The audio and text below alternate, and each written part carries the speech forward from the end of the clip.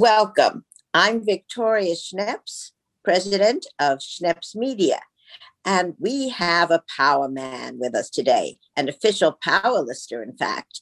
I'm so pleased to be able to welcome well, I don't know which title, if it's Dr. James Lentini, president of Molloy, or President Lentini. Which do you prefer? Oh, either works for me. Thanks very much. So I know you're kind of a newbie in that position. When did you become the president of Molloy? So it doesn't feel new anymore since this year has provided extra challenges. But I started in about a year ago, almost a year ago, in June of 2020. Okay. Well, it's a journey to be at the top of your career. And I wanted to ask you, what was it growing up that inspired you to who you believe mentored you, inspired you to be who you are today? Yeah, it's good timing on that question since I just gave the commencement address to 7 commencements we had here at Molloy. And I told this story, in fact, that the path to where you arrive isn't always a straight line. And in my case, as a young child growing up in Detroit, Michigan, hardworking family, and saw the examples of how my grandparents in particular had a heavy hand in raising us, 4 boys, and I was the oldest. The dollar made a difference, and we lived in a very modest house in a modest neighborhood that was very loving, and so we had great support. So I was lucky in that regard that even with a maybe non-traditional family situation with grandparents and my mother raising us, we had great examples of how to work hard and that a dollar meant something. So early on for me, some of the key points. I saw the Beatles on the 1964 Ed Sullivan telecast, and like a lot of other youngsters, said, "Boy, that looks great. Being a rock star looks like a good thing, So I started playing guitar and taking guitar lessons early on. So music has been a huge influence early in my life. I loved, like a lot of youngsters, I love sports. So in my town, here, of course, the Yankees and Mets, but where I grew up, the Detroit Tigers, and loved sports and those kinds of things. And through all those things, music in particular, learning how hard it is to become really proficient at something and putting the discipline into it was a lesson for everything else that came after for me. Knowing that if you're going to really have a product at the end of something, and music is a place where you have to demonstrate it. It's not just, do you think you know something? It's show me. You can either play it or you can't. That sort of thing. So those early influences in music and pop music, but then classical music eventually when I got to later years, I started writing for orchestra and things like that. And the discipline of writing. Like that. I'm sorry. You make it sound like it was so easy. You composer comparing you to Beethoven. So please don't be modest. I mean, I played the violin in the school orchestra. So, composing is a big leap. Yeah, I can talk a little about that. So, it is a big leap. But what happened was for me, so I'd mentioned my youth a bit. So as I got through high school, I was playing in rock bands, which was a great experience for me because it was a rock band that had 3 brass instruments, trumpet, sax, trombone, like the group Chicago in the day. And we were sort of emulating some of the things they did. But it made me learn how to write for those kinds of instruments. Oh. So when I decided to go to college, and I was the first in my family to go to college, I became a music major, no surprise, but I was entering a kind of a different aspect of the world. I played electric guitar and guitar with a plectrum, with a pick for years, and I had not played classical guitar. But when I got to college, I could play the electric guitar in jazz band, but they had a classical guitar program. I took it up when I was like 18 years old. And, I was a proficient guitarist at the time, but not with classical. So I took that up then. And it opened up a whole new world for me. So you're right, it wasn't easy. I had to, think about and learn a lot more about different instruments and being able to write for strings and percussion and brass and the instrument that I knew, guitar, and those sorts of things. So yeah, it's a long road, and it's ever learning about how all those things work. So do you still compose? Do you still have time to be able to do your musical side of your brain? Oh, thanks for asking that question. I do, but it does have fits and starts. So I've had a little hiatus now with this transition to this new job. I have not had time this year to think about writing a piece. At my last institution, a place named Oakland University in Oakland County, Michigan, They built a new carillon tower, and I wrote the inaugural composition for the carillon instrument. So that was one of the last projects I've done. It's been a little while. So I hope to be able to get to write some things. Being in the New York area, I mean, my whole life growing up in the Midwest, my wife and I are both musicians, in fact. She's a classical singer and a teacher. We've performed together, and we've traveled to New York many times for professional things, but also as patrons of the arts. And so being here with all the great talent around us, even here on Long Island and in the city, is really exciting to us.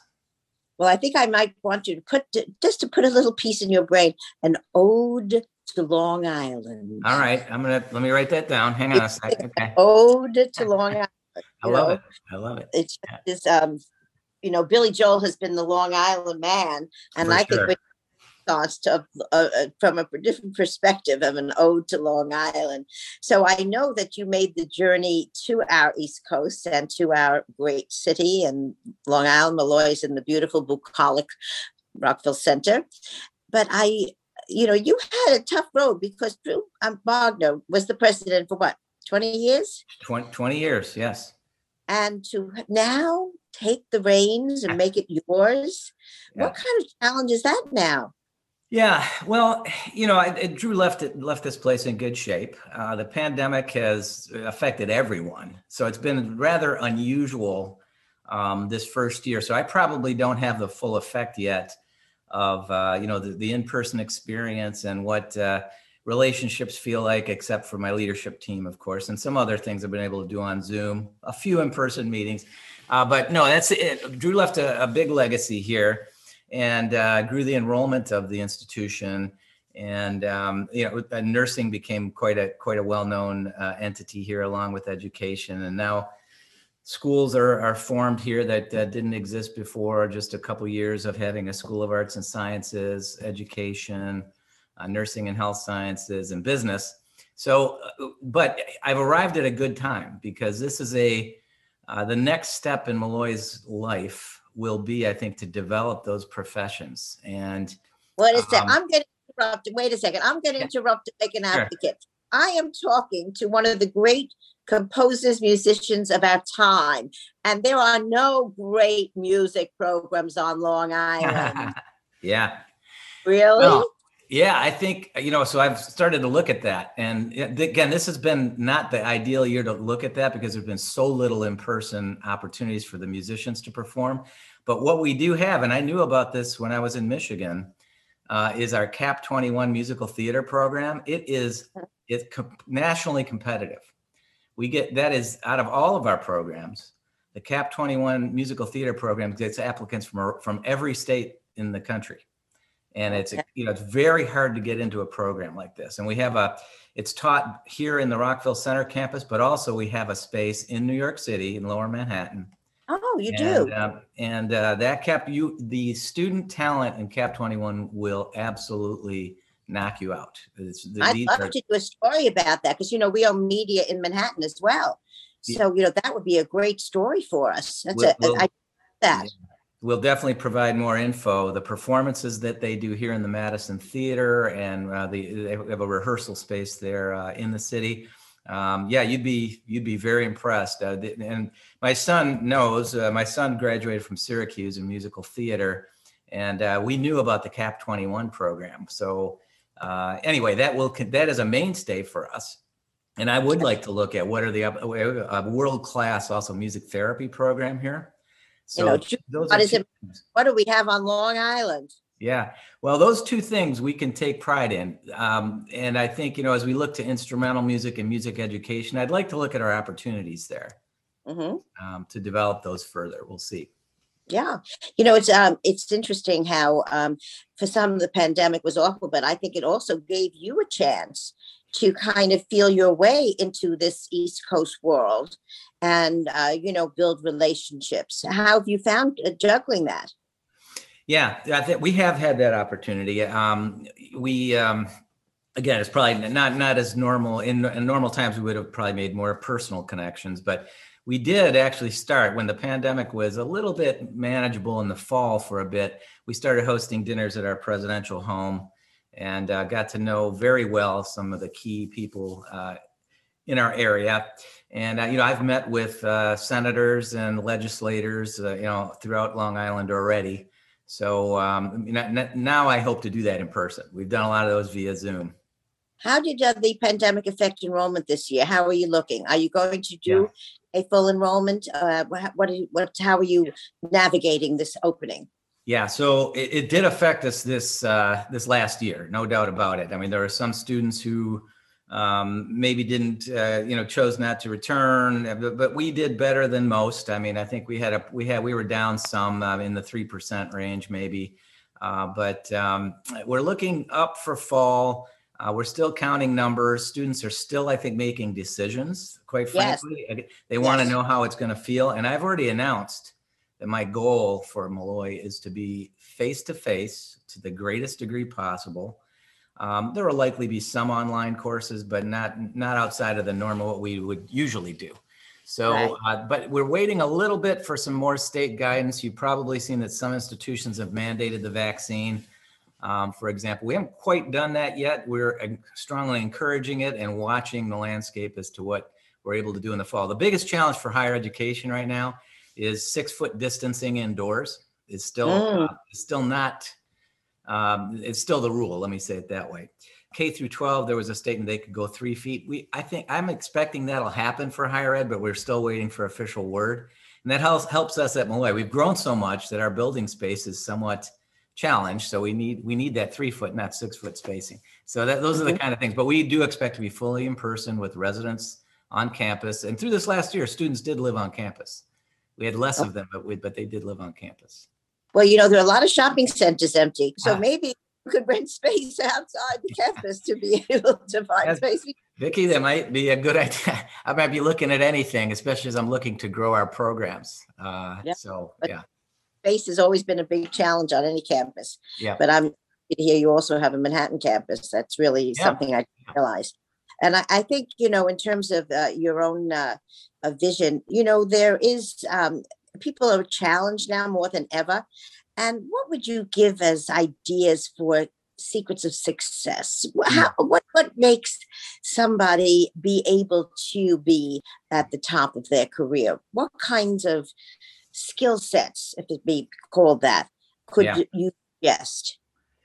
Yeah, it's interesting. So I think we all through our lives watch people who appear to be in lead positions, whether you're in a room at a meeting or you're, in some kind of an organization where somebody's at the CEO position, or, you just watch how people handle their business. And there are all kinds of personalities in those spots. So one of the things I kind of came to, and I've been at this for a while now, leadership happens not just at the CEO level. It happens if you're in a position somewhere within the organization. If you handle your business authentically, and I've always thought it's important to be your authentic self. And again, you learn that after a while. How do you define that term, authentic self? I mean, we all have our own personality traits. So someone might think, well, if I'm going to be the manager, I'm going to have to really be tough on, on people or something like that, or whatever you might be envisioning it takes to be a leader. But you have to do it within your own way of handling, how you handle people, how you feel about interactions. If you try to do it like someone else, it will not work. I just don't believe it does.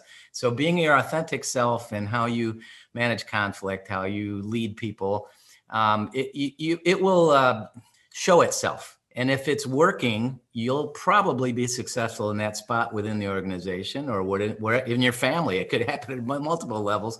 And the next step will show itself to you if you're leading. People, I don't think people can go in the lead by just wanting to do it themselves. You have to be empowered to do it by others. They have to want to follow you. So those things that you do that show leadership, the way you respect people, handle them with dignity, those kinds of things, I think make a difference. It's so interesting you should say that, because I've noticed how sometimes when people are in charge, they take on a different voice, right? Yeah. And I'm not sure that's, I'm speaking for myself, of course, but, and what I've observed. But I think when I've witnessed people having challenges in leadership positions, and a lot of these positions can be challenging for lots of reasons. But if they're trying to do something outside of what is really within their own strengths, is when I think they start to get out of bounds, and then people aren't as happy, to follow them along. Well, I really, I think you've given us a great deal of wisdom, and that's something that is something people can take away with them. And I would like to invite you and your wife. We're going to have the Power Women, Power People, men and women of Dan's Papers coming up. Maybe the two of you would like to perform. I'm going to work this out because I'd love to hear her sing. Well, so we're going to. We would consider that. Thanks for thinking about it. Like I said, this goes in fits and starts lately in our lives, but sure, we'd entertain that idea. Well, listen, it's just a delight to talk to you. I just am so happy to be able to welcome today Dr. James Lentini. Lentini is now the name at Molloy College President's Door. And so I wish you great success in your tenure. And we are delighted to have a chance to have a chat. This is Victoria Schneps from Schneps Media.